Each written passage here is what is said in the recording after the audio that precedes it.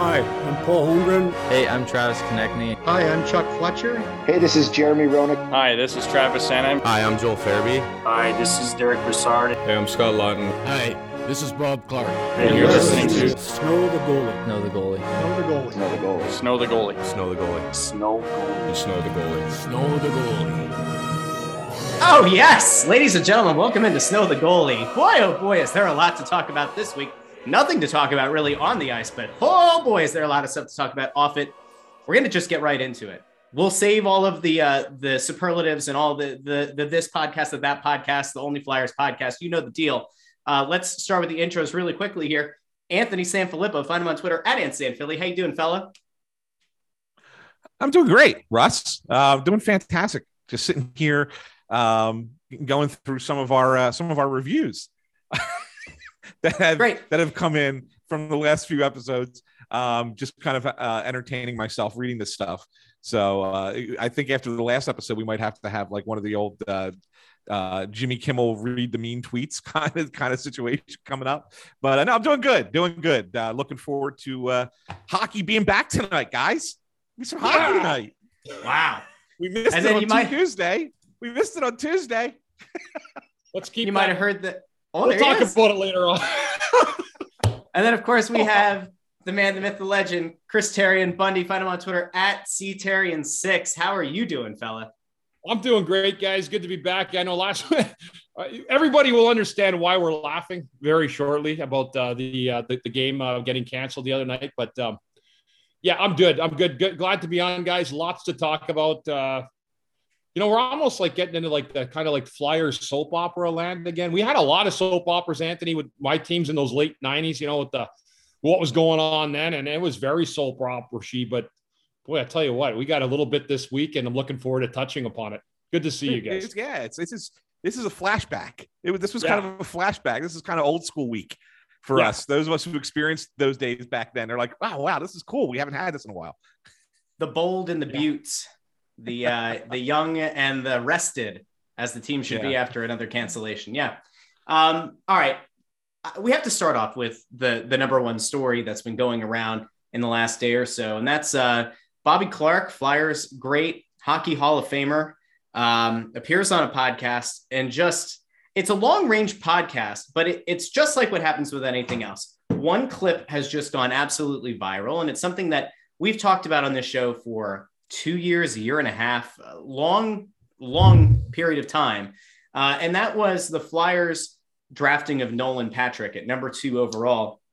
And I know that there are probably bound to be some people here who are going to get really upset because people still want to believe that for whatever reason, Nolan Patrick's going to turn into an all-star player and that the Flyers will rue the day that they ever sent him away. But Bob Clarke is the first notable major name, anyone affiliated with the Flyers, to go public with the knowledge that the scouts did not want Nolan Patrick to be selected. Again, it's something that we've talked about even before Bundy was on the show. This is goes back to Ant and I. I feel like we did a deep dive on this sometime around when the pandemic first started. We were doing all those interviews throughout the summer. And I think it came up then. That might've been the first or second time. But this idea that the Flyers preferred Makar, and we had previously talked about them liking Heiskanen as well, and that Pettersson's name had also been thrown out there. Let's just get started with this. Were you guys surprised that Bob Clarke went in on this the way that he did, and that he effectively pulled back the curtain on the thought process in the war room that night? I'll go first, and then I'll let Bundy, because Bundy's got a different relationship with Bob than I did. I've only, ever known Bob as a reporter subject kind of relationship. Was I surprised? I was surprised in the sense that it came out yesterday, but was I surprised that Bob, had a moment where he just let it all out? No, not at all, because that's Bob. That's Bob. But sometimes when Bob gets talking, sometimes he just lets it fly and he doesn't care. He has no filter. He catches himself. And like you pointed out, Russ, it was a very long interview.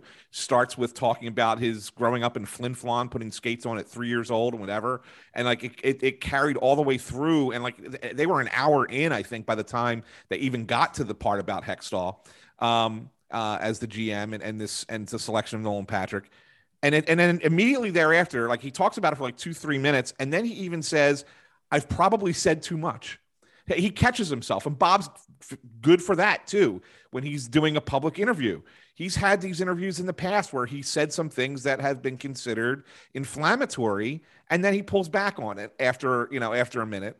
But that's just how he is. He's just going to speak his mind sometimes, and there's not going to be any filter, and that's it. And so in that vein, I'm not surprised. Bundy? Yeah, well, I think the thing that made me laugh was the people that think they actually know Bob Clarke by talking about it was like it was an assignment by the team to make that, perhaps to take some pressure off. Like, where do these people come up with this crap? Seriously, it's crap. I've known Bob Clarke since the summer of 1994. Someone had told me that I think that I had played almost as many games for him as a general manager than most any other player, and that was, of course, with my tenure in Philly. So, but I'm going to tell you one thing right now. Our relationship was not a rosy one all the time. I mean, I think he appreciated the job I did on the ice, and I was here for a while. But I'm going to tell you right now how I know that was genuine, because I've been on the other end of that stick as a player. You know, Clarkie, every year or every couple of years, when the team needed, maybe just wasn't tuning into the coach as much, that's where the GM would come down, whether it was between periods, day after a game, where it was always very well conceived what Clarkie was doing in it and intent. So I remember, I'll just give you one example. One day it was in that 12-game losing streak, because it comes back. We were playing Dallas that night, which we ended up tying 2-2. It was a very good point. It was a good point for us, and we worked hard. We slowly came out of it right after that game, as a matter of fact. But Clarkie came in the room. He had a hockey stick in his hand, and he stood in the middle of the room in front of every guy, and he went around the room. And it was like one guy. And I mean, I'll put myself on the spot. I was sitting next to Desjardins, right, in the stall, and I don't even think I was playing horrible. I was playing. I was mired with the team in that slump. And he looked at me at the stick and he goes, "Poor fucking Desjardins having to play with you every night."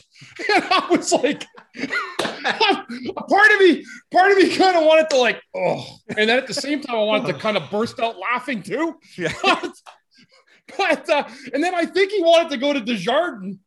And he's like, "No, I'll just pass on him and go to the next guy."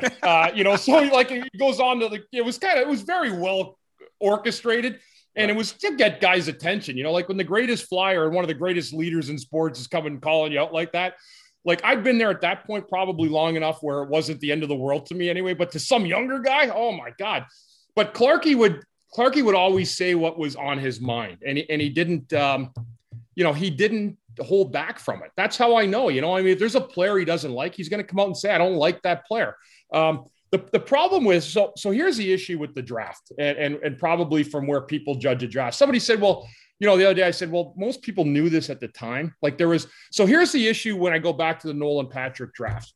Can you define really quickly what constitutes as most people? When you say most people knew, because that shit's been going around for the last few days. Like there are a lot of people who've just kind of like co-opted the narrative. Like there are people that Anthony and I know who do have sources who are writers who very likely have heard this or had heard this at some point. And then there are just like a bunch of other people who like wouldn't know their ass from a hole in the ground, who are just like, "Oh yeah, we all knew this, guys. We all know this. Why is everybody upset?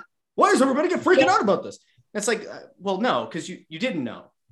So define? Here's the one thing with Nolan Patrick, and again, I this guy may have a career in this league, and again, maybe he's gone through some stuff. But one of the things where they had a review of Nolan Patrick from the Central Scouting, and some scout had put down, "Not sure how much he loves hockey." All right. And I haven't seen that, but I've heard that from enough valid sources where that was on the report. So if you're thinking that, like, that to me was kind of like, well, that's odd. I know that I'm thinking at the same time, I know what Hexie was thinking. Well, we got enough defensemen. If you redid the draft right now, Makar would be number one. Pettersson or Heiskanen would be 2, 3. And then Hischier would probably fall in the 4, right? If you redid it, and Patrick would be, wherever. He wouldn't even be consideration at this point. But I think that's what people were saying. So here's what I know, guys. I was still doing TV at that time when the pick was made, and I'm stationed next to the coach's office, right? Like, I'm in there, whether it's Dave Haxtell, Craig Berube, whoever it was at the time, I'm right there. There was already a buzz going on amongst the players, coaches, even managers about how much commitment Nolan had to being a rookie on the team. I heard a lot of people saying it sounded like he had more of an entitlement issue coming in. Like, I come from this hockey family, and, it's born in my blood, so I'm automatically going to be good. There was talk about that guy's 2 months into his rookie season. I was hearing those rumblings already and seeing them, to be quite honest with you. The play transcends. You can hide all the other stuff, but ultimately you can't hide your numbers. You can't hide who you are on a roster. So what happens is with Clarkie is that you can't make that judgment right away, right? Like you have to give the kid a chance to play and then say, is he worth the second pick? Did it pan out? The problem is now you've seen what Makar, Heiskanen, and those other guys have done. And so it's easy to really throw shade at the whole situation. But I will say this, Bob Clarke is a straight shooter. He probably says things that really irk people. I'm sure there's nobody in this world that he hasn't hated for at least 1 minute of his life. He's a competitive guy. And I know one thing, he cares about the organization like Ed Snyder level cares about the organization. Clarkie does. He always will. He is the face of this organization. There'll never be a greater flyer than Bob Clarke. There won't be, because if you take all the things that it came with, the juvenile diabetes, not the first pick in the draft, but he fought through everything in his life to become this competitive warrior, a guy that, he gave the city a facelift by that attitude, right? There's teams that did it, but Bob Clarke and the Broad Street Bullies gave this city a mantra that they were able to call their own. Blue collar, hard nosed, nasty, competitive. We'll fight you. We'll kick your ass and we'll win Stanley Cups. That's what Clarke is. And that's what he is to the Flyers. And that's why I have so much respect for him. But these people out there that think it was on order from somebody in upper management, first of all, they're not that smart. And the second thing is you don't have to tell Bob Clarke anything. He'll tell you. You don't need anybody to soften the blow with him. I've been on the end of it. I've seen the other end, like in terms of what he said. I'm telling you right now, this is par for the course for him. He would have said that to an entire press box, Anthony, if there were 10 guys listening with no reporters. And everybody does. That's the thing with hockey. If you're guessing what's going on, you really don't know what's going on. And that's probably the case for a lot of these other people that are guessing what's going on in the hockey world via their podcast or their, the way they're doing it. I've stood right next to all these guys. I've been down there by the locker room, right next to the door. I've heard everything the coach says, walking up the hallway between periods. That's the real side of it. The other side of it's you guessing. The truth is that that's what really goes on. And these are the things that go on. Everybody plays GM, guys. We play GM, right? Right. Yeah. I mean, we all talk, let's trade this guy. Is he worth this? Is he worth that? Hopefully we get this pick. Whatever. The pick missed. It's set in a pick. Like, unfortunately, when you have a second pick, it's going to set the franchise back. When Bob Clarke looks at it now, he doesn't think it's Nolan Patrick's fault.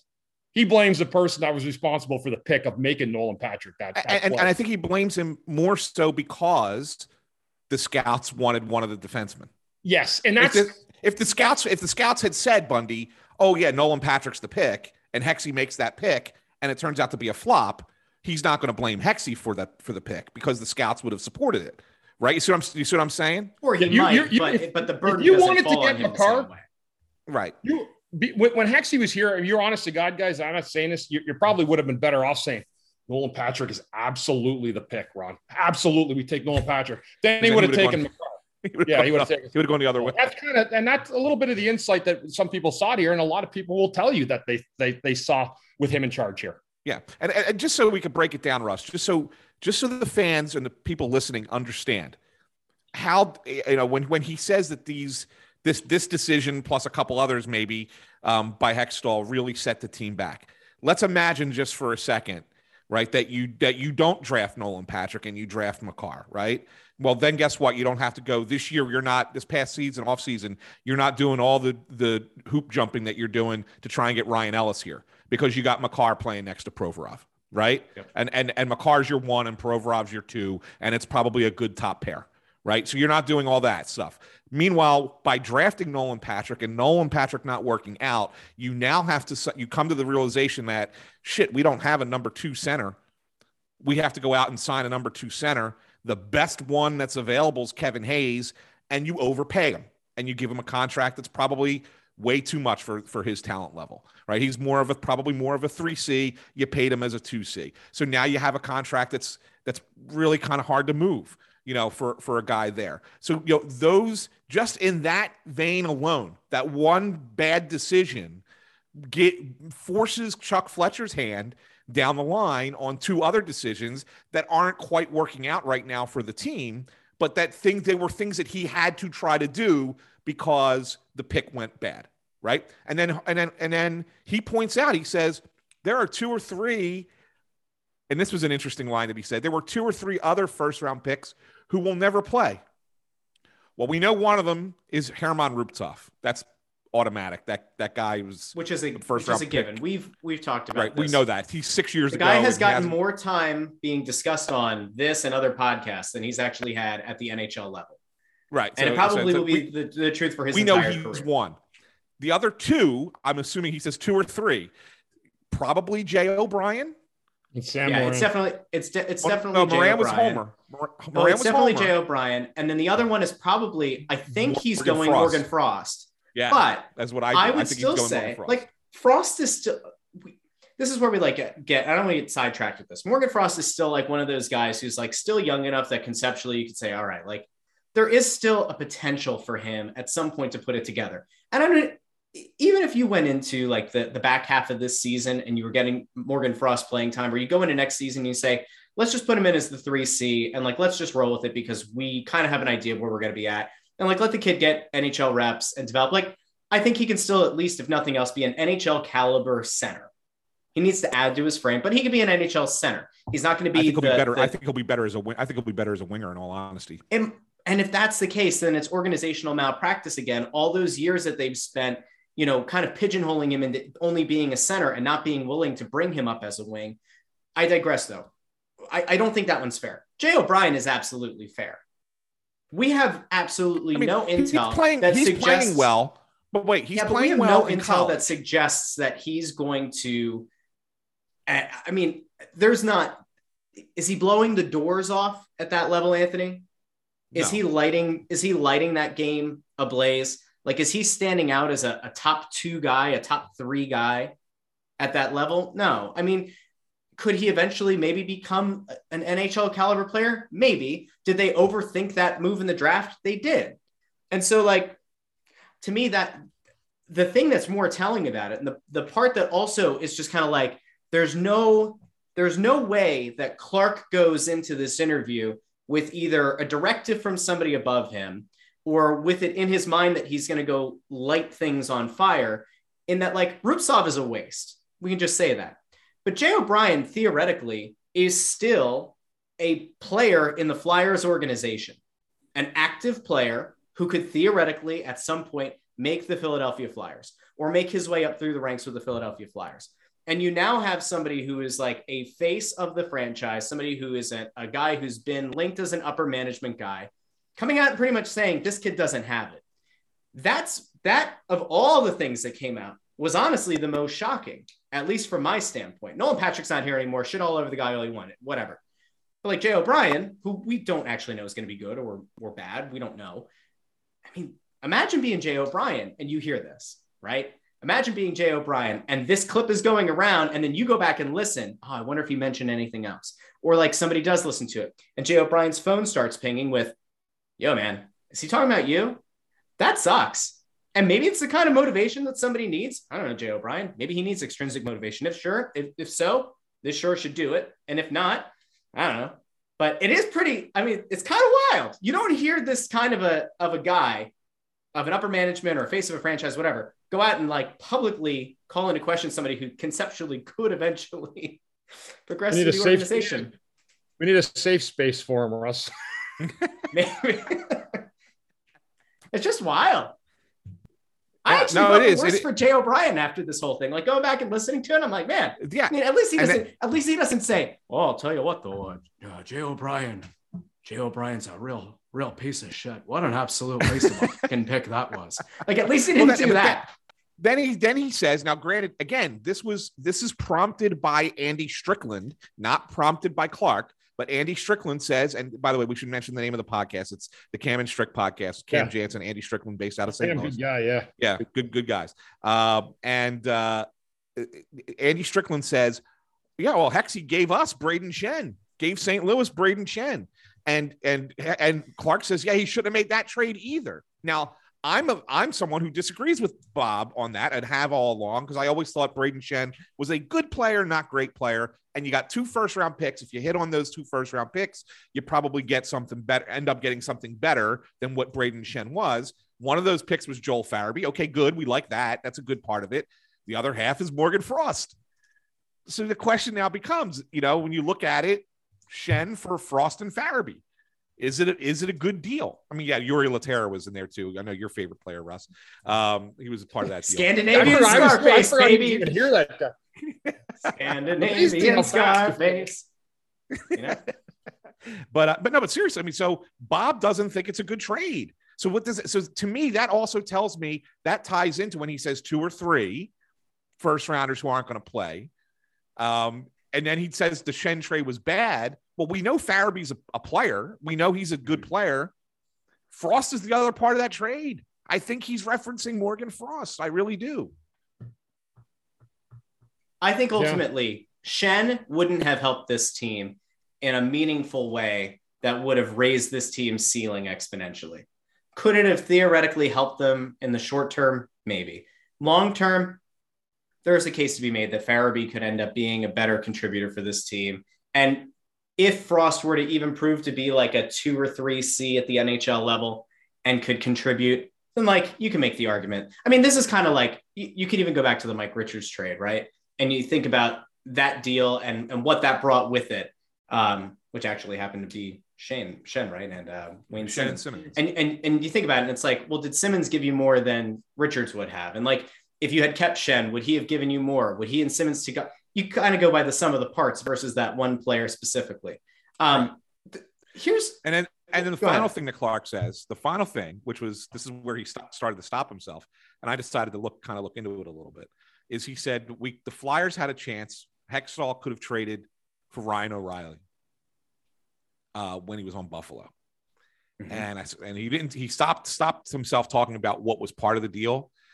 But I've, since then asked around, and I was told it was Travis Sanheim at the time was the key piece. There might've been other parts to it, but Sanheim was the key piece, and Hextall did not want to get rid of Sanheim as part of a deal for Ryan O'Reilly. And makes you wonder, looking at those two players now, would you rather have Ryan O'Reilly or would you rather have Travis Sanheim? You know what, guys, too, the one thing we're missing too in a lot of this, like Ryan O'Reilly was in Buffalo and I liked him. I've always liked him, even in Colorado when he was here. Yeah. And the same thing for Braden Schenn. Right. So those guys, when Chief took a hold of those guys in St. Louis, he coached them up like they'd never been coached up in their life. Right. And he made them. So you have to factor that in as well to a guy's development and how he performs. O'Reilly went there. He won the Conn Smythe, the Stanley Cup, and he won the best defensive player, the Selke Award that year. Right. Mm-hmm. Yeah. Braden Schenn, there was games in the playoffs. He couldn't be stopped. Yeah. That was Chief. That's Chief's coaching and him bringing those guys together. So that's a part of it. I mean, you could have left Schenn here. You could have brought Ryan O'Reilly here. And if you had some guy, was coaching him he was a 14-year-old Bantam player, that doesn't necessarily mean you're going to get to the promised land with the same set of skill and compete level. And that's the other thing that's not in the clip. But if you go back and listen to the whole interview with Clark, he talks about Berube and said, Hexie never should have fired Berube. No. He shouldn't have, and he never gave a reason. Right. Yeah, he says that too. So, but you're right. So, that's a good point, Bundy, that maybe that those players are the kind of players that needed to be coached the right way. You know what? In order to be the players that they have become. Go back and find out the end of the year the Flyers missed the playoffs with the Chiefs last year when Hexie come in and took over that year. Yeah. If you read the end of the year quotes by players, almost everybody said, Chief's probably the best coach I've ever had in my life. Mm-hmm. As soon as I heard that, I knew he'd be fired within a couple of days. I was 100% certain of it.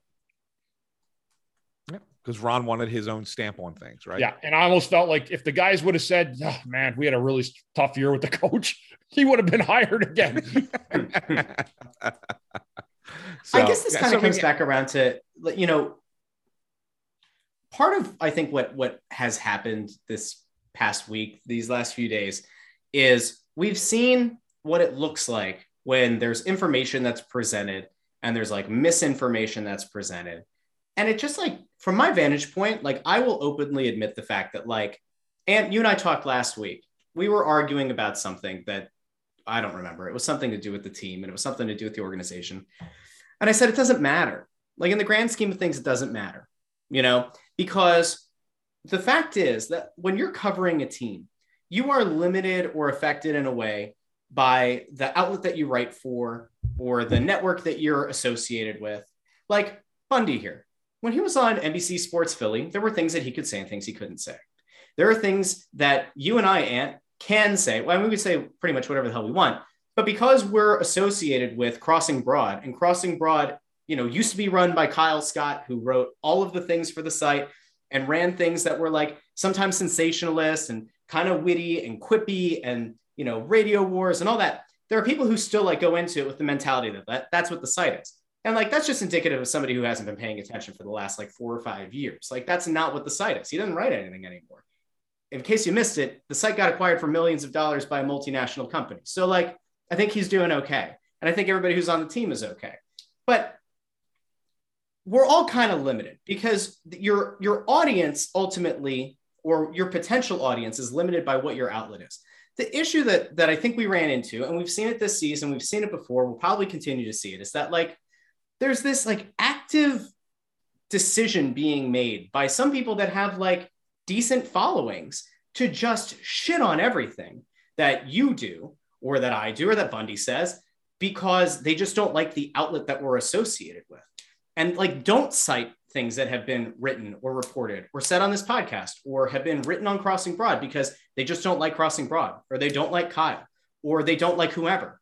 And so it's just like, at some point last week, I said like, none of this matters, because we will continue to like beat the drum, pound the drum on the things that like we know are true. And like, eventually it'll come out that like we were right, and it'll be great and we'll feel good about it. But ultimately, like, all of the ass clowns who have been like going around just like actively trying to just, I don't know, berate us or to kind of put down the things that we've been doing to deride us, like nothing's going to change. I go back to like what happened at the beginning of the season. Riley Cote, for no reason, and we've met Riley before. We had Riley on the show before. He seems totally fine. I have a relationship with the guy. Riley was a teammate of mine. He's a great friend of mine. He's a great guy. Good guy. And he's like, for some reason, like Anthony puts out in the beginning of the year that Sam Moran suffered a devastating knee injury and that he felt bad for him. And then Riley came out and like did the quote tweet that had the image of a text with Moran, who pretty much said like, it's no big deal. Right. And so there were like, I think a few thousand people that engaged with the tweet, either retweeted it, quote tweeted it, liked it, whatever. And then there was this like active campaign of people like, and I put it out on the Snow the Goalie Twitter account, where it's people saying, oh, look at that, Crossing Broad stretching the truth again for clicks. Oh, I'm not surprised. Anthony does this kind of shit all the time. And it's just like again and again and again. Well, guess what happened? Sam Moran isn't going to play this season, or it doesn't sound like he's going to. Mike Yeo said it this past week. Did the 1,500 people or the 2,000 people or the 3,000 people who shit on Anthony and Crossing Broad and everything else, did they come out and issue any kind of an apology? Of course they didn't. But in the moment, it's fun to just kind of pile on. But like ultimately, Anthony was right. The kid suffered a knee injury. He's probably not going to play this year. His NHL career is in jeopardy. And like, it is what it is. We talked about this thing with Nolan Patrick. We've talked about it for 2 years. Did we ever get any kind of a reference with that, Ant? No, never came out. What we got was revisionist history along the way where people said, well, we've been aware of this for a while. Bullshit. You didn't fucking know. Because if you did, you would have done your job and reported it. You would have done your job and you would have talked about it. Because for some of these people who don't actually write and who don't actually do things, and I say this as somebody who's like totally transitioned into sports betting. I'm not doing this anymore. It's still, Ant, I'm just here for the good looks and boyish charm. But like ultimately, some of these people just like talk, they tweet, they do whatever. They don't know what the fuck they're talking about. And so they just throw this stuff out. And the problem is when you have a big enough social media following, people start to think that you know what you're talking about. And they don't. And it's whatever. Like, honestly, in the grand scheme of things, if somebody wants to continue to buy into the bullshit that somebody keeps shoveling to them, you can do it. I guess you can. But like when they don't fucking know what they're talking about and they continue to just put up their bullshit, meandering ponderings, whatever, and try to elevate it to the level of somebody who actually knows what the hell they're doing, who sources their material, who goes and does double, triple sourcing, which pisses me off because there are times where I'm like, Ant, why don't you just go with this? Like, we know it's a good source. It's a good thing. Just go with it. No, Anthony goes and double, triple sources. And then it comes out, they can't be bothered to send us a link. There's no reference. The only person who has, and I will give him a shout now, is Charlie O'Connor from The Athletic, now the New York Times, The Athletic, who said last week or a few days ago in a post that Snow the Goalie and Crossing Broad have been in open war with the business side of the Flyers organization. And it was the whole thing about the Ed Snyder thing, the Ed Snyder birthday thing. He's the only one. And it's infuriating to me that like there are so many things that we've had first, we've been correct about, and some of these people just, to them, it doesn't matter. They feel so comfortable and so confident sitting behind their keyboards, their microphones, and just actively shit all over everything. And they present nothing. They add nothing to the conversation. They add nothing of value in actually advancing things forward. And I'm just kind of like, this is dumb. It's all just dumb. All right, you're holding it up. I would just like to I thought you were going to go scorched earth, Russ. Can I just want to fill everybody in. All right. Whatever reporters spend 2 days trying to find out whatever's going on, I just want to know I can find out that same information in 90 seconds. Yeah. That's the truth. I can make one phone call. I knew what Moran's injury was, guys. I remember we talked about it. I'll never give names.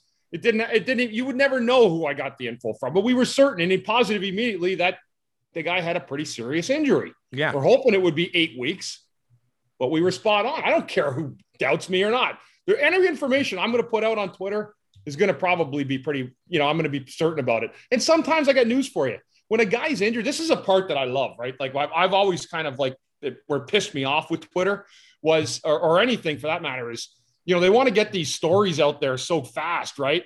And it's like, who's injured? Sometimes, you know what? Just stay away from the guy's hurt. The injury, when the injury is announced, it'll be announced, and that's it. But everybody wants to jump on these injuries like it's the end of the world. You know what? It's wrong. But that is Twitter. You're not going to get an apology. You just have to know when you go on there and you put your story out that you're right, you're telling the truth, and that you're trying to do the people that follow you justice by giving them the right story and what it's meaningful for. And I think there's things that we've seen. The problem is when we do not the problem, but the issue is when we do these things about the past of the Flyers, it translates to a lot of the fan base, right? With Snyder's birthday. I mean, these are things people cared about, especially the Flyers fan base. So again, I don't, but I agree with you, Russ. I kind of like your New York Times bought The Athletic, huh? Yeah, it did. They did, yeah. Especially after Here's the crazy thing. They bought it for $550 million, but they could have just clicked on a promo link and gotten it for $1 a month for the next 6 months. Seems like an overpay on my part. Especially after the founders of The Athletic said that they were going to put every newspaper out of business. They were going to bleed every news outlet dry until there was nothing left. And then they burned, what was it? It was a $90 million burn rate a year. As they kept trying to expand, and they somehow convinced the New York Times to buy it for $550. There are good people who write over there, by the way. There are across a number of sports. A lot of people. I'm happy for those people because they probably in some way might have actually had their jobs saved by this.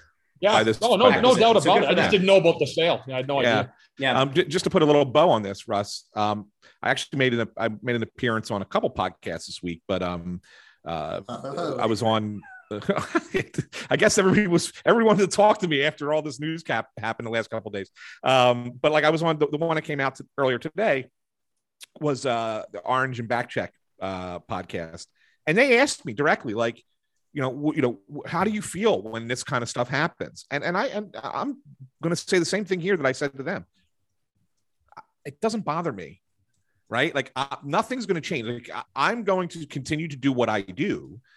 And continue to post the stories that I post and post the news that I have and the news that I know. And I said to them, I've been covering this team for 2 decades. I'm on Twitter. I think I have like 16,500 followers. The max I think I've had was 20. So I'm going to be somewhere between 15 and 20 my entire life. I'm never going to grow beyond that. I mean, that's what I have. And that's who follows me. And that's fine. So the point is that I'm not out there trying to make a name for myself. After 22 years, like if you don't know that I cover the Flyers by this point, all right, you don't know. I mean, and there's nothing I could do about that. But so like I have no other agenda to putting news out, and so therefore I'm going to keep doing what I do because it's my job. And if you don't like it, you don't like it. If you like it, great. If you don't, that's fine too. But that doesn't I'm not going to let it affect me. And I'm glad I have a hype guy like you to go burn down every other relationship that we're going to ever have with other people in this business. You know what the shitty thing is that I didn't go scorched earth. Here's the problem. We are always tagged in tweets.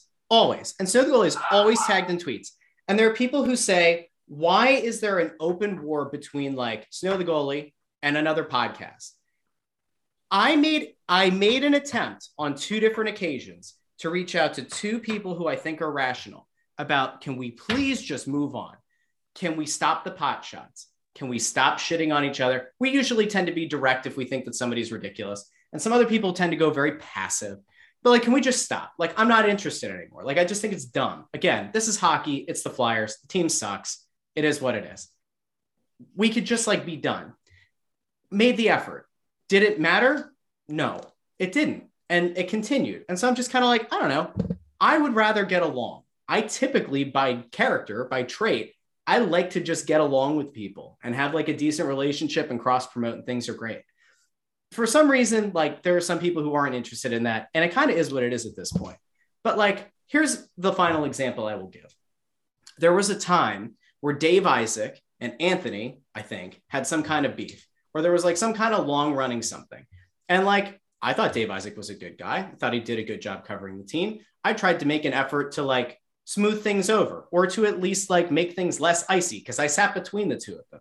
You know what happened? Things were fine. We had Dave Isaac on the podcast after he got let go. We promoted him because we thought that like he did such a good job that he deserved another opportunity at any other outlet. They'd be lucky to have him. Like, we try to do these things. And like, to me, it's just frustrating. Like at this point, it's just like, you can make an effort to try to mend fences with people. You can try to, you know, go with the idea of like a high tide raises all boats. And like, I'm all in on it. Jason Martinez tagged us in the tweet about doing the Flyers podcast roundtable. And I look at it and like, there are a bunch of different people who have had you and I on different podcasts, have Bunny on different podcasts. And like, I think we'll probably do it. I don't see why not. We have a good relationship with practically every Flyers podcast in the city, except for one who just for some reason decides to keep this nonsense up. I don't want to. I'm just not interested in it. So I don't even know who you're talking about, to be honest with you. So I don't really care either. So I seriously, I just like, you have one, Jason. You know, it's funny. Me and Bill Meltzer, when we first started 5 years ago, they actually said to us, "Hey, can you guys come up with a podcast?" Me and Meltzer created the Flyers podcast before they canned me last year. Jason's a great friend. I've done stuff. Now, he used to have me on all the time. They must have said, get rid of him. No more Bundy on there. But whatever, it's all good. But I'm with you on that. Like, yeah, they're good people. Like, I love Jason. Bill Meltzer, same thing. They're good guys. They've been a big part of my broadcasting career, you know? So again, there's no need for anybody to, we have varying opinions. But I'm telling you, and there's nothing wrong with it. It's not sensationalized bullshit. It's real stuff. I have other things to do in my life. I spend time helping people with addiction issues in my real time, alcohol. The last thing I'm going to do is come on here and spew shit on a podcast for no good reason. I care deeply about this franchise. It's looked like a clown show for the last few years, and it still does. And I don't think it's going to change anytime soon, but I still want to support it. I still want good things to happen for it. There's nothing I'd love more than seeing 2 million people on Broad Street for a parade. And that's what we're all, especially as a former player, that's what I want. Yeah. I mean, and you're right, Bunny. And I've said this a million times. I'll say it one last time. As a writer, there is nothing better for a reporter of a beat reporter than the team being good. There's nothing better. Okay. It makes life easy for everybody. The players are willing to talk. The coaches are willing to talk. The writers get to write good stories. The fan base is engaged. Everybody's all in together. It's a lot of fun. It's really, really a lot of fun. When this team has gone on runs, 2010, 2004, 2000, those were the three 2008, I guess, too. They went to conference final. Those were the four in my tenure that I got to cover. I didn't start with 97. 97 was just before my time as a reporter. But those 4 seasons, those 4 runs were the best times covering this team. It was the best times covering hockey. I don't like covering a bad team. It sucks. Same with broadcasting. With broadcasting. Yeah. Listen, that's the other thing too. Like, this is where I come back to like this conversation with Ant last week, where I said like nothing matters. None of it matters. Is like Charlie O'Connor says that we're at open war with the business side. I don't know if I'd say we're at open war. I would say that like the battle lines had been drawn at some point, but it's done. The Flyers at some point early in the year decided to like try to have somebody, I guess, befriend us or like work with us, like try to smooth things over. And I thought we treated the person well. And like, I thought things were fine. And then like, we had a few moments on this show where we were critical of, somebody from the business side, and, Bundy didn't like the ownership and kind of like went on a rant, and that went really big. And I think that those people think that we want to be in like an active dispute and battle with them. I don't have interest in it. I genuinely don't care. I just think that like at some point it's like, you can control, if you as an organization, if your goal is to just control the media narrative, you can do that. I just don't think it's a good thing. Like, we wouldn't like this in politics if the White House were trying to just control the narrative around, the national political scene, right? It's the same way with the hockey team. The problem is that like a lot of people, and by the way, I don't fault a lot of people who are on press row. Going after people for like bad business practice or for like unforced errors, it doesn't behoove them. And like, I think a lot of people are just afraid that their credential is going to get revoked or that their access is going to be limited. And like, that's a bummer for them and they don't do it. And that's fine. And for some people, they would rather just write about the on ice product. I think that we can like sufficiently cover the on ice product. And then at the same time, hold people's feet to the fire if they do a bad thing. Like, for example, Kevin Kincaid, who covers the Sixers for Crossing Broad, he's been like, I think was one of the people who were kind of like touching on the subject of like the Sixers partnered with like a crypto company. And then they didn't actually know if the CEO was real. Like, it was a whole big thing. Well, the Sixers media felt okay enough about saying this is weird and this is also probably wrong. And when Daryl Morey, the current president of basketball operations, was with the Rockets and said something that like pissed off China and like caused an international incident with the NBA, the media in Houston felt like they could write about it and say this was not okay. And like the way the organization handled it wasn't okay. And like nobody was afraid to do that. I do think that there's like some kind of inherent fear here. And I don't totally understand. I don't get it. I'm lucky in that like my livelihood is not directly tied to the Flyers or to their success or failure. What I will say is like, if the team were good, if the team were actively doing a good job on the ice, a lot of the things that happen off the ice wouldn't make the news. Like the Ed Snyder birthday thing wouldn't have been a newsworthy item. We thought it was weird because the Flyers played a home game on his birthday. And that like during the game, it was a nationally televised game. They didn't like shine a spotlight on the banner, or they didn't say like, hey, this dude founded the team. And I saw a lot of people who kind of go with like the snarky Twitter route of like, oh guys, here we go again. The old people are pissed off. And it's like, well, no, we can look at this from a rational standpoint, right?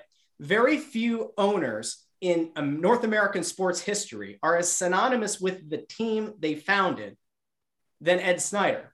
And it doesn't just have to be founded. Like some owners transcend what a typical owner role is with their team. George Steinbrenner with the Yankees. Al Davis with the Raiders. Yes. Yep. Ed Snyder with the Flyers. Yes. It depends on how long he does it, but Mark Cuban is like the most visible owner in the NBA. And so he in some way will probably go down in a similar way. So like, it's not crazy to be like, hey, this is weird. Like, why on the day that a home game is played, like, why wouldn't you do that? Or like, Snyder Hockey, right? Said that they were going to be celebrating his birthday. All it takes a retweet. Seriously, a retweet. That's it. Like, that's it. It takes 5 seconds to say it's our founder's birthday. Even less. It's not a huge deal. And like, we brought it up because it was weird, or we perceived it as weird. And there were a lot of people who agreed with us and thought like, yeah, that is strange.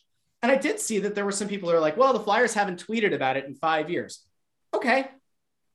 That's fine. We noticed it this year. And why did we notice it? Maybe we noticed it, in fact, because one, the team was playing at home. It was a nationally televised game. And two, the team sucks. And it's hard to like actually evaluate anything they're doing. And then you go, wow, this is weird. And then somebody brings it up to you. Oh, it's Snyder's birthday. And you go, oh, that is weird. Why didn't they do anything? Yeah. But Russ, what about the affiliation between Snyder Hockey and the Flyers? See, that's where they got us, right? Because the same people that run the Flyers run Snyder Hockey. Don't be ignorant. Don't try to hide away on it, because they're affiliated together, right?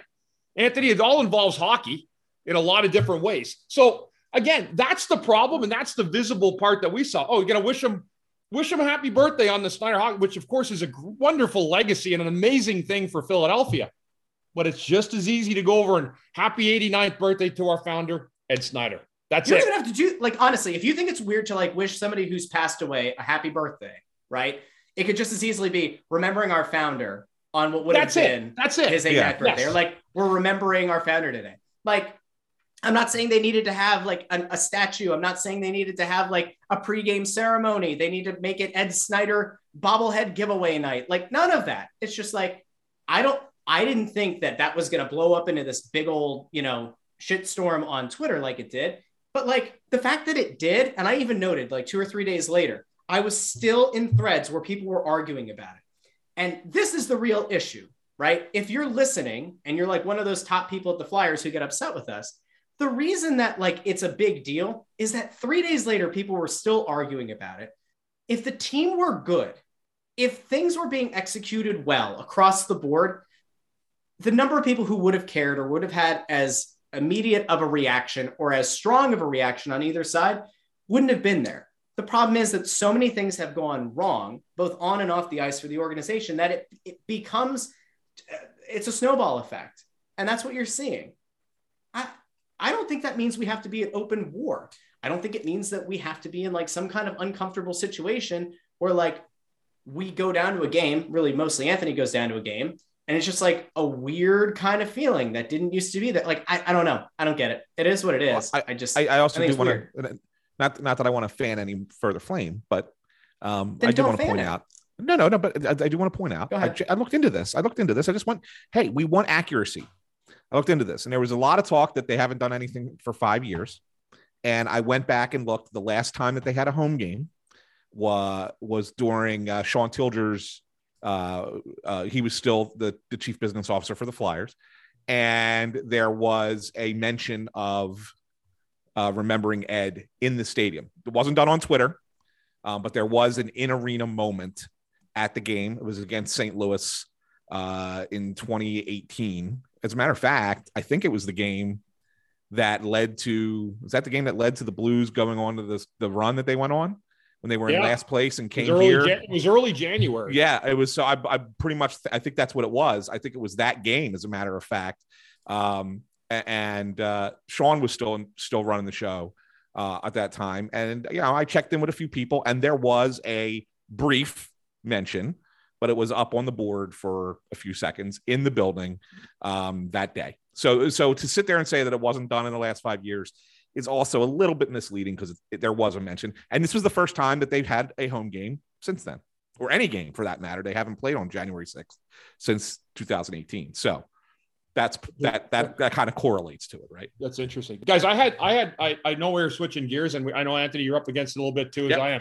But I actually, guys, I didn't know if you knew this. I was tasked by the league today. The NHL actually called me this morning. Oh, yeah. To do the daily cancellation. So they sent me. So what they're doing is they have a really unique new way of how the league is handling COVID protocol. Okay. That will ensure everybody's safety. So Gary and Bill called me this morning. They said, Bundy, would you be able to happen to, do our daily cancellation? So I said, sure. How do I do it? They said, just go to your mailbox. It'll be there. So I went out this morning and I found this hat. It was in the mailbox. And tonight is a list of all the games that are being played in the National Hockey League. So what it says here on the list is just please pick out the 2 games that come across and let us know what they are, and we'll cancel them before 4:00 today. So I'm going to do the first one here, guys. They're canceling Vancouver and Tampa Bay will be canceled. And the other game, Pittsburgh and the Los Angeles Kings are canceled. Also. Will be rescheduled at both different times. So there you have it today. All done. The Flyers game is on at Boston. The return of Tuukka Rask tells you what Boston thinks of the Flyers. They have a guy close to playing in Providence. So yeah, it's amazing. So 2 cancellations only today, guys. Hey, thanks for doing the Bettman's work. That's really what this is all about. It's fascinating to me, in all honesty, and I know we're going to wrap this up here, but it's fascinating to me that we went through what we went through last week with the league when the Flyers had 6 players in protocol and had to field an AHL lineup against a team on a 9-game winning streak like the Penguins, okay, who were almost full themselves. If you just take Malkin, I think, and Carter was out. And this week they have, on Tuesday, I guess they still technically had 5 guys in the protocol, although I was told that 2 of them came out that night. So you would have only had 3 in protocol, and the league canceled the game against Carolina. One was on ESPN, the other one was not. One was happened to have Crosby in it. The other one, yeah. Yeah, ESPN wanted to promote. I mean, they were trying to get people to sign up for ESPN Plus. You know, you're looking for the game, right? You're trying to find a game, can't find it. How do I find it? Oh, that's what do I have to do? I have to sign up for this. Oh, it's $4.95 a month. All right, yeah, I'll pay that $5. I'm going to watch the game. Bang, they got their money. That's why it was that Flyers Penguins game was on, and the one against Carolina was not. But yes, you're right, Bundy. They played Boston tonight. Not that it matters too much, but I mean, this is if you have any hope of them coming back and getting into that final playoff spot, they tonight. Have to win. They have to win tonight. Yeah. They're 9 points behind Boston. You can't get 11 points back with Boston having 2 games to go. Winning the season series, Boston would have won 2 out of 3. That's a tiebreaker nowadays. So I mean, you can't have that happen. The Flyers have to win this game tonight. So this is as much of a must-win game as you can have. Yeah, in January 13th, right? Yeah, I agree with you. Yeah. So well, guys, and only Ristolainen's the only one out. Are we missing one more? Are we missing one more topic? Did we get to everything? I felt like we had one more. No, we got it. Okay. I think we did. Yeah. That was good. Well, here's a question. I mean, here's the problem. I asked for questions on Twitter, and then we ran out of time before we could answer a lot of them. But one question that did come up is, and I think it came up a few times, is Giroux at this point. Yeah. The idea is out there and has been out there, and Elliot Friedman, I believe, had even openly posited that there's a chance the Flyers could look to move Claude Giroux before the trade deadline. Given where the team's at right now, given the schedule they have coming up, given the issues that have existed with COVID and with other injuries, what percentage chance do you guys give Giroux being moved prior to the deadline? And how does that compare to where it was in the beginning of the season? Well, if he wants a chance to win, I mean, he's going to give him a team. I mean, the weirdest one, remember, Anthony, I'm going back probably maybe a little less than 20 years. Remember Matt Sundin didn't waive his trade. He wanted to stay in Toronto. He wanted to stay in Toronto, yeah. It was really kind of odd in a sense that it's like, why? I mean, I understand your loyalty to the, to the situation you'd been in and all that, but I mean, we're here to try to win a Stanley Cup. Every player that comes in, I mean, that's the dream, right? That's what we all have. I mean, it would be great if he stayed, I guess, but at the same time, it's like, don't you want to win a Stanley Cup? Yeah, I'm going to say, if you ask for a percentage, Russ, I'm going to say we're probably at this point right now. I say you're probably at 65% that he goes, and that if it continues to be like loss after loss after loss, that number will continue to go up. And I think that Giroux has come to the realization, and it's why he's like kind of refused to talk about it. But I think he's come to the realization that this team's not close. And I don't mean just this team this season, but that they're far behind over the course of the next couple of years, far enough behind over the course of the next couple of years that if he wants to win the Stanley Cup, he's going to have to be a mercenary and go somewhere else. Could he be the kind of guy who maybe, does what some players have done in the past and come back at the end, maybe give you a last season here? Mike Knuble did it, if you remember, like he came back for a year. Not that he was a great, Flyers player, but I'm just saying, like, players do come back for that last season or whatever. Could he do something like that down the road? Maybe, but I think he's going to go try and chase the cup somewhere else. I think he realizes it has to happen somewhere else and not here. If that makes sense. No, it does. Well, other than that, I love everybody. Have a great week. Really quick before we go, we did not get a 5-star review this week. We got 2 1-star reviews, which we don't read on the show. I know. Actually, we did get a 5-star review, Russ. It was a Lacey 5-star. No. There is one that came in under a December date, but came in within the last couple of days. It's weird. Like, I don't know. It's in between the January ones. I'll read it if I have to. I'll tell you the name. I'll tell you. NK_30. No, we read this. We did read this? We did. We read this. Yep. The only honest Flyers podcast. We read it. We sure did. Okay.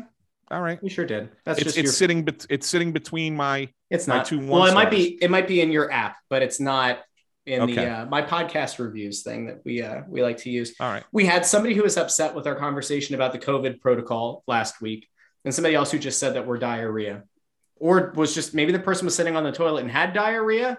I don't know. Maybe they were like filling in a symptom check to go get a COVID test. Really quick, Carter Hart last week said that the league protocol is a joke, and then it came out. Was it Provorov was asymptomatic? Followed up. Yeah. And he said something to that extent again as well. It seems like the growing sentiment is that they need to stop testing asymptomatic players, or at least that's what it seems like a lot of the players feel. We'll see. It's just that seeing daily cancellations of games, like the league is going to keep pushing through. If they're lucky, if there's one thing that the league can be thankful for, it's that they had already built in that window for the Olympics. And now that'll just end up being a weird rescheduling time, or could theoretically be like a nice 2-3 week window where they could start to reschedule a lot of these postponed games. But it is a mess. It hasn't gotten better. We'll see if by the time we record again next week, if it gets any better. I think that's probably a good place to stop, guys.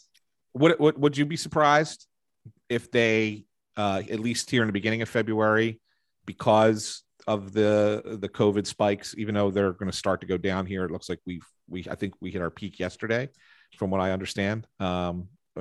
If you're going by the curves that where Omicron was prior to the United States, that would it surprise you if maybe they did like hey, we're going to play a bunch of these games and we're going to play them all in one venue and have like teams all like not like a bubble per se, because they'll probably let fans in, but at least bring everybody to the same, like we're going to bring these 10 teams to this venue because we know we can make up a number of the games because they're playing against each other kind of thing, as opposed to making teams travel all across the country.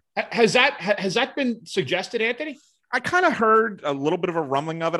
That's a great idea. Yeah, I haven't seen it publicly come out yet. I was thinking that maybe you might see it like one place in Canada, one like Vegas, and then play like Florida. 4 games a day. Start them at noon or something and play them all day.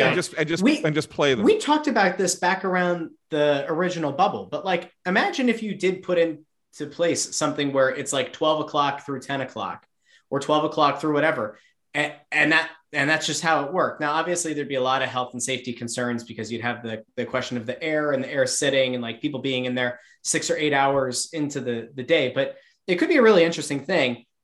Boy, if there's one way to stick it to NBC, it would be to run that counter programming to the Olympics, because there are already so many people who are anti this Olympic Games anyway, that you could theoretically stick it to your old TV partner, NBC. Woo! Yeah. That would be interesting. Right? Very interesting. Yeah. So, all right. Well, anyway, we threw that out there. Something to chew on. Yeah. Good stuff, boys. Thanks for listening to Snow the Goalie. Make sure you subscribe to wherever you listen to podcasts, Apple Podcasts, Spotify, Google Podcasts, Stitcher. We're pretty much everywhere. If you didn't know already, you can go on to Spotify. We've seen a big uptick in Spotify listens. If you go to the Snow the Goalie page on Spotify, below the graphic, below the image, the logo for the show, there's a little star area. You can click there and you can leave a 5-star rating. You can't leave a review yet, but the rating is great. Bump us up a bit. We greatly appreciate it. And of course, over on Apple Podcasts. Yeah. Guys, can we do one last thing? Let's do a quick Eagles preview picks for Sunday. A little off topic. Okay. We'll take it off here a little bit. I mean, it is a playoff game, Eagles. The Bucks are favored. I think they're an 8.5 point favorite. 8.5. 8.5. Yeah. I'm going to throw this out here, guys. The Birds. They're going to lose. 24-20 Tampa.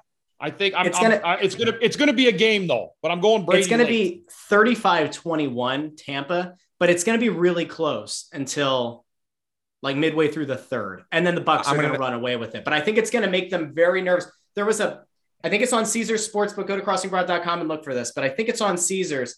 There's an odds boost under Eagles to lead at halftime, but Buccaneers to win the game. That might be one worth looking at. Okay. I'm going to go Tampa 19-10, and I'm going low score because I don't know if you've looked at the weather. It's supposed to be thunderstorms and 30-mile-per-hour winds the entire game. So their passing is going to be really difficult. Yeah. Actually kind of favors the Eagles probably. Yeah, because the running of the Eagles running have game. good run game. Because of the running game. But I don't think that I don't think that either team's going to move the ball well. And I think it's going to be a very sloppy game.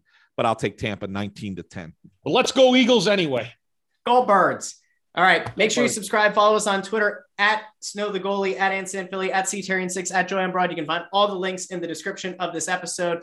We'll be back next week with another episode. You can watch this over on the Crossing Broad YouTube channel, youtube.com/crossingbroad. Thanks for listening.